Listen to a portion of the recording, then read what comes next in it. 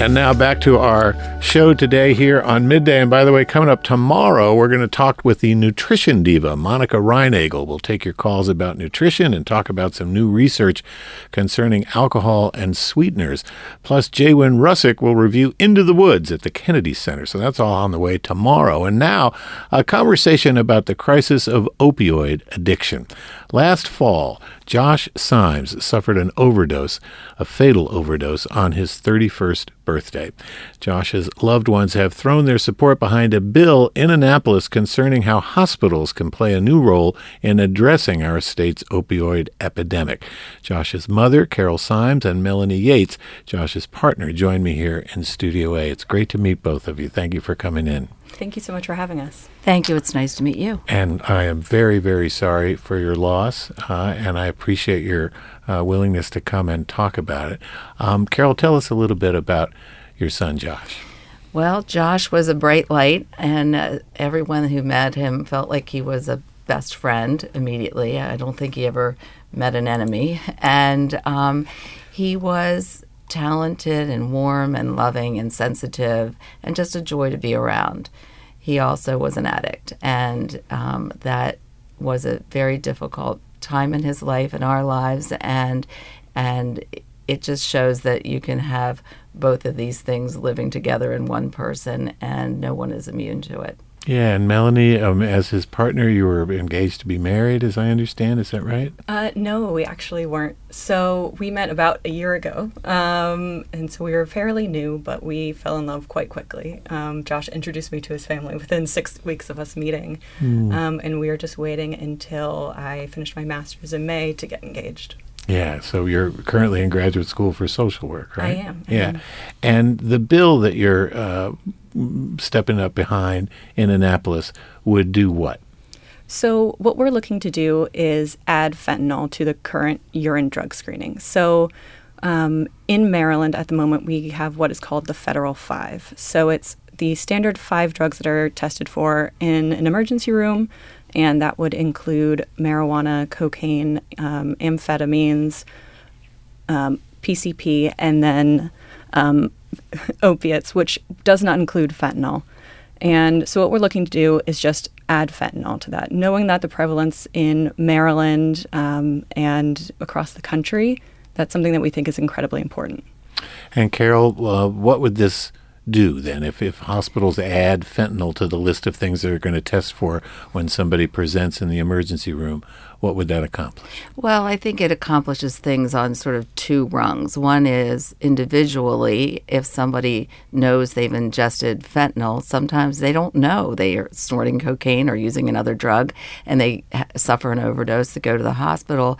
If they know they've taken fentanyl, then they can be either sent to the right treatment program, or if it was unwitting, they can go back and tell their friends or other people that might be using that drug that they should not be doing that, and it's dangerous. I think the other important part, and maybe a little more far-reaching, is the data collection will inform public health initiatives, and certainly that data helps us to know where outbreaks are happening of fentanyl overdoses and alert the communities to those and to any interventions and treatment centers that might be helpful in combating that. In addition, we know that data really informs investment. So whether it's a government investment in a program or somebody writing a grant to expand an intervention or drug development, all of those things are really garnered through the data-driven system that we have. And Melanie, it seems to me that one could almost make an assumption that any street drug has some modicum of fentanyl in it, sometimes more than others. I mean, was that the case in Josh's case? Did he know he was taking fentanyl on the night that he had a fatal overdose? So you're absolutely correct. Virtually every street drug has fentanyl in it now. We've heard from doctors in the area that marijuana has it, fake press pills that look identical to Xanax or Adderall. In Josh's case, he knew he was taking fentanyl. He was also using cocaine at the same time. We have sort of a theory that it was also probably had fentanyl in it, and that's what put him over the edge. But we definitely know, we found the pills in his apartment, that he was also taking fentanyl. Mm-hmm. And Carol, you mentioned that you knew, your son was addicted. Did he ever talk about, the dangers of fentanyl? Was he concerned? Was he, aware of the situation with fentanyl and all of the hundreds of thousands of people that are dying from it? He was aware. He was very aware. He had drug addiction issues for many years, 8 to 10 years, and we had successfully entered him into a treatment program, and he was quite aware that this could kill him. And it just shows how strong substance use disorder is, and the voice in that head that drives you back to that drug, even when you know it could kill you. Yeah, Melanie, even being fully aware of what the dangers were, it's such a tough thing to kick an addiction, isn't it? He was your dear friend and the love of your life, and I'm sure you had conversations with him about it, and you've been, so open, both you and Josh's mom, talking about it, which I really appreciate. It must be very hard. What were those conversations like? So Josh actually told me about his issues with addiction on our second date. Him knowing that I went into social work school to do addictions work. So I think he felt a little bit more comfortable telling me that very early on in our relationship.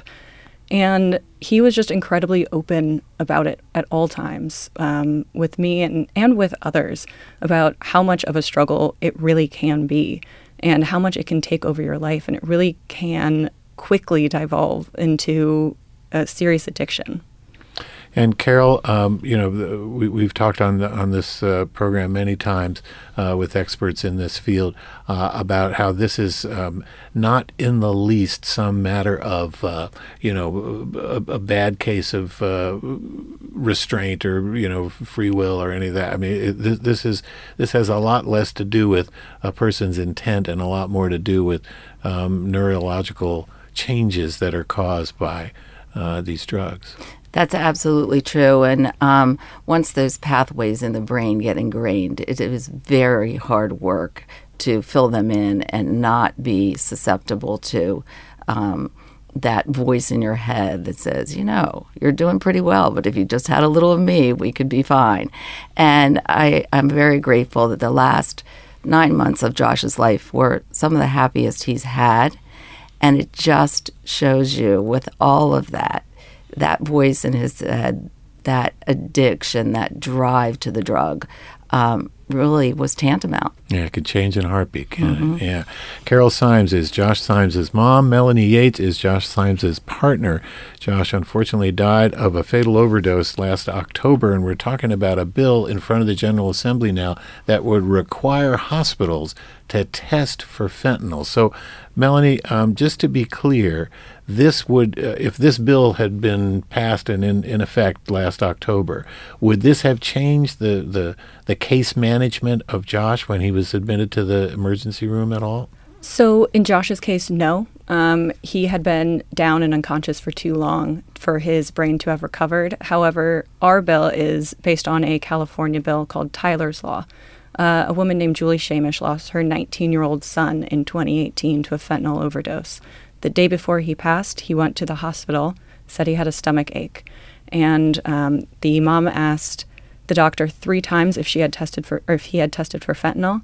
And he had said it would come up in a standard urine drug screen. He died from a fentanyl overdose the next day, and she would have changed what she had did the day before if she had known. And Carol, I know you're not a physician here, so let me make sure I'm not asking you a question that you're, not able to answer. But is fentanyl testing something that can be done on the spot? I talked to at least one emergency physician who said some of the fentanyl testing is a mail away thing. It can't be done, in the moment. What do you know about how fentanyl testing is conducted? It is my understanding that it's done through a rapid urine test, which is the same way that they would perform the other tox screen. So it would it would just be added to that panel.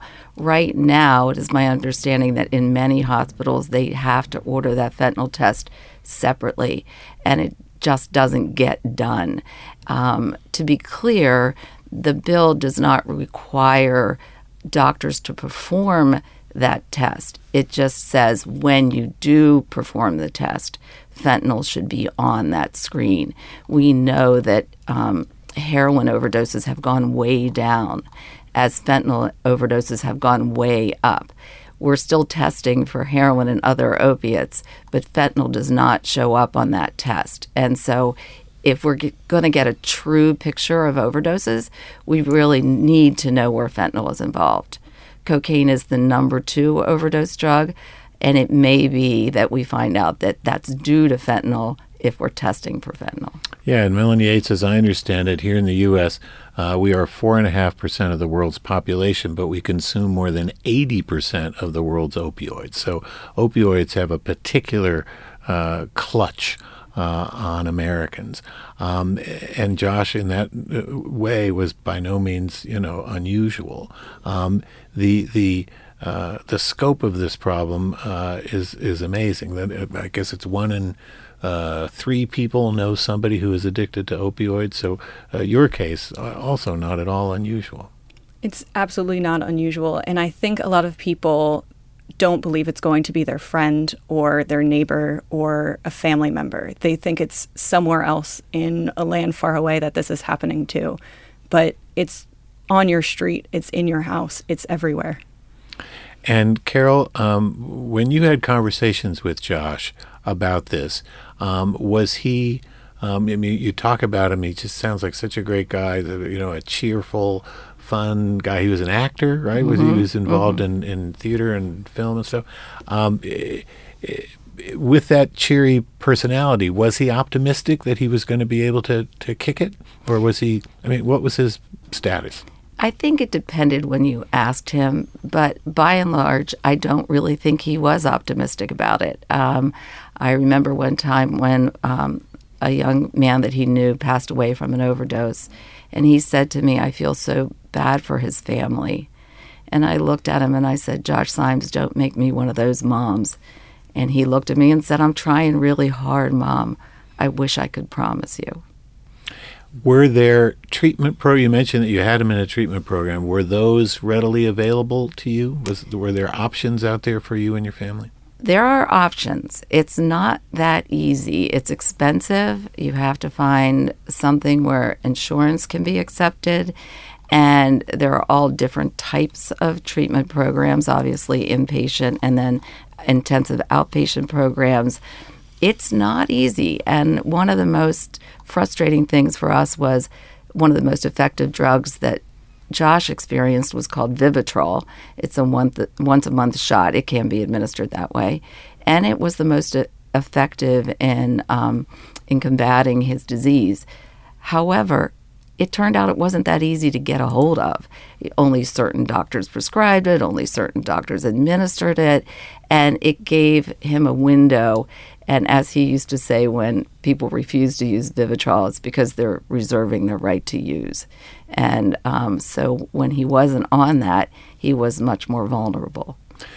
My guests are Carol Symes and Melanie Yates. We will have more about what hospitals can do while testing patients for drug overdoses, which is the thrust of a bill that the legislature is considering in this session of the General Assembly.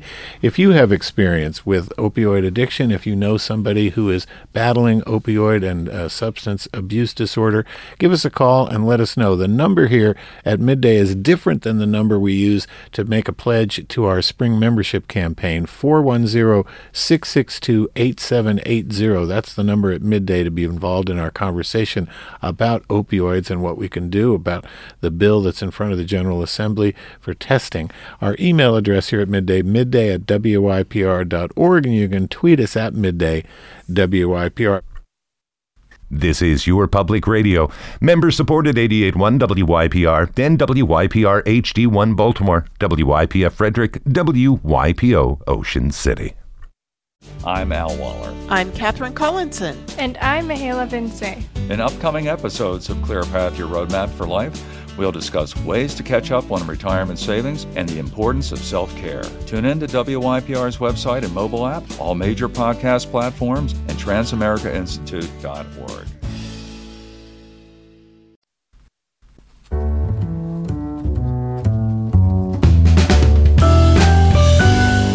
And here on Midday, if you've just joined us, my guests are Carol Symes and Melanie Yates. Carol is the mother of Josh Symes, and Melanie was his good friend and partner. Josh died of a fentanyl-related overdose on his 31st birthday last fall. We're talking about a bill that's in front of the legislature in Annapolis that would require hospitals to test for fentanyl when patients present themselves with the possibility of an opioid overdose or an opioid consumption. So this is a bill that's currently in front of the legislature. And as I mentioned in our first segment with Delegate Clippinger, we got about 5 weeks left in the session, just a couple of weeks left before what's called crossover day, meaning the bills that have been introduced in both the House and the Senate have to get together. Yesterday I talked to the governor, Wes Moore, and he was confident that a number of the bills that he's behind will make it through. Bill Ferguson, the Senate president, did say earlier this week that there are some 1,000 bills out there that are trying to get through in the next 5 weeks. He said that's probably not going to happen. That's just too many for the legislature to actually, matriculate. Carol Symes, do you have a sense from the folks in the legislature who are behind this legislation that they're confident that this is something that will get support and technically they'll be able to get it over the finish line? It's gotten a lot of support, a whole lot of support, and we were very pleased when the governor came out in support of the bill right before we testified. So that was really helpful, and it's got a lot of bipartisan support, which is also really positive. However, as you say, there are a lot of bills on the floor, and we need to get this one to the floor, and we're working very hard to do that. And I would suggest that any of your listeners who can throw their support behind this contact their representatives so that that they know their constituents care about it as well. And Melanie, you wrote an essay in Maryland Matters a little while ago about this and about the bill. And there are some really shocking numbers that you quoted in this. 100,000 people are losing their lives annually to fentanyl, and particularly in the age group where Josh was right in the middle of, between the ages of 18 and 45. It's the leading cause of death for people in that category. Mm-hmm. So across the nation, I mean, opioids are taking over everywhere, right? And even if we're looking at the Maryland statistics, last year, 81% of overdoses were related to fentanyl. More than 2,000 people died just last year from fentanyl. So we know that this is not just a national crisis. This is a crisis in Maryland. We're the number 6 overdose deaths state.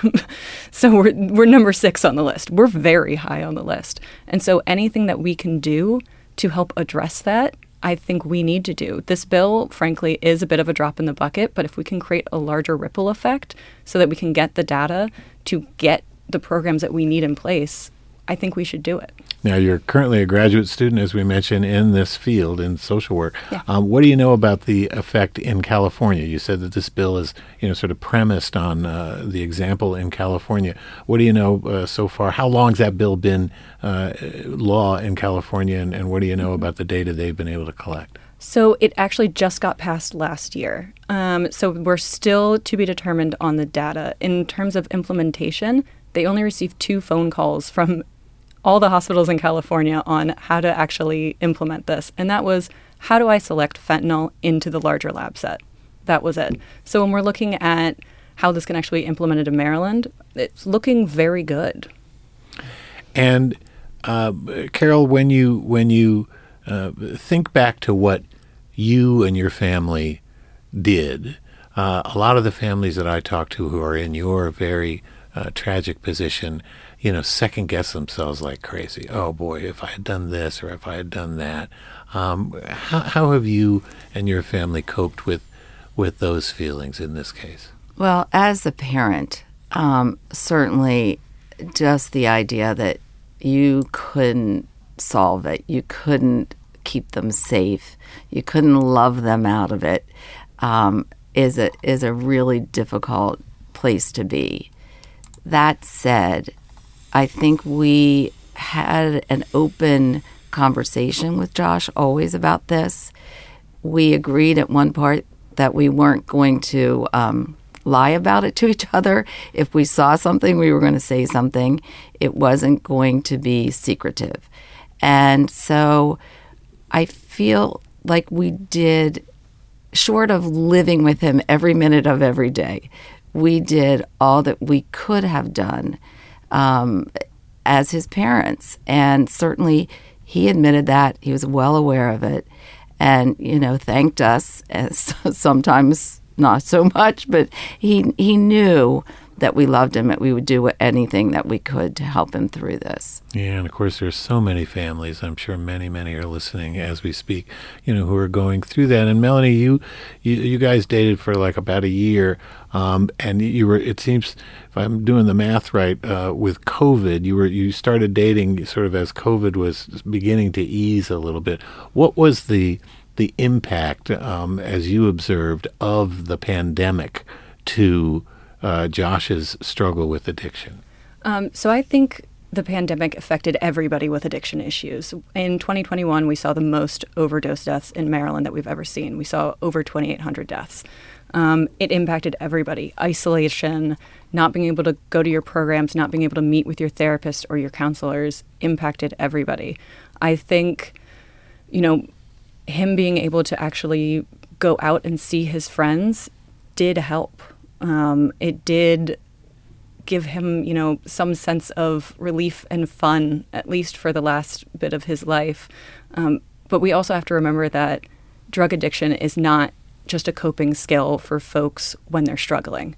It sometimes is used as a reward system as well, right? So when we're doing amazingly, we can think just a little bit, and that little needle in your brain can come back just as easily as you having a glass of wine at the end of the day.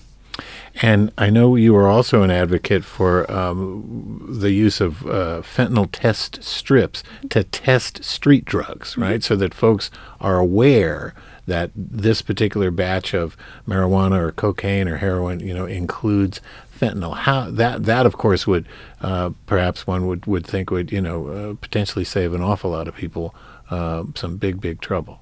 I think absolutely. We're unfortunately at a point where just saying no, don't do drugs is not working. We know that hasn't worked in the past, so we're saying now, how can we keep people alive? This is, frankly, a very cheap measure, fentanyl testing strips, to be able to keep people alive. And if we're able to get, them into services, then that's even better. You have to be alive to be able to get treatment. How do the strips work?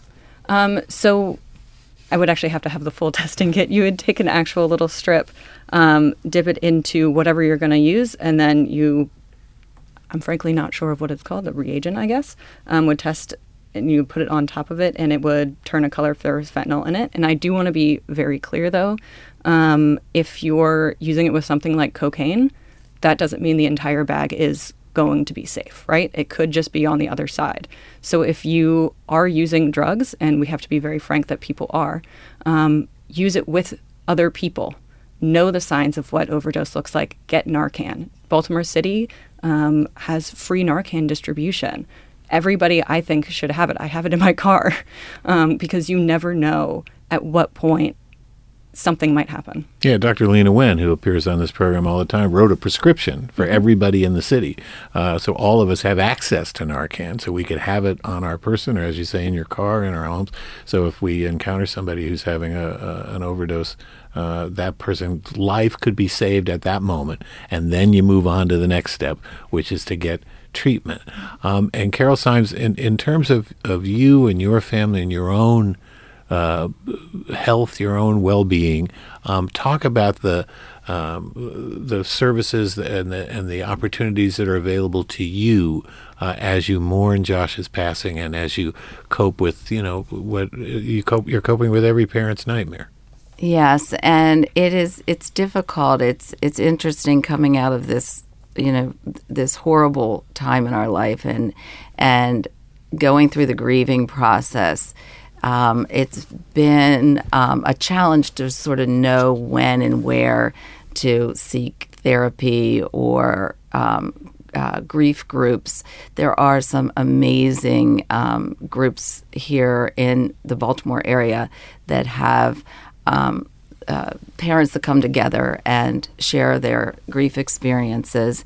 There's an incredible organization called Love in the Trenches that focuses specifically on grief counseling with people who have lost their loved ones to and their children to overdoses. So it's very specifically targeted to that, and they are just an incredible organization. They're new, but they're growing rapidly, and their counseling sessions are filling up more quickly than they can train the counselors to lead them. So that gives you an indication of how prevalent this is. Another indication of the scope of this epidemic. Well, Carol Symes, again, we're so sorry for your loss, but so grateful to you for being so open about your experience and, trying to help people moving forward. I appreciate it. Well, thank you so much. And Melanie Yates, best of luck with you as you finish your degree. And again, very sorry for your loss as well. Thank you for coming in. Thank you so much. That's it for this edition of Midday. Coming up, it's another installment of Smart Nutrition with the nutrition diva Monica Reinagel. We'll also have a review from theater critic J. Wynn Russick. We're talking about tomorrow now. She's going to review Into the Woods, a big Stephen Sondheim show at the Kennedy Center. This is Your Public Radio. We are member-supported, 88.1 WYPR, Baltimore's NPR news station.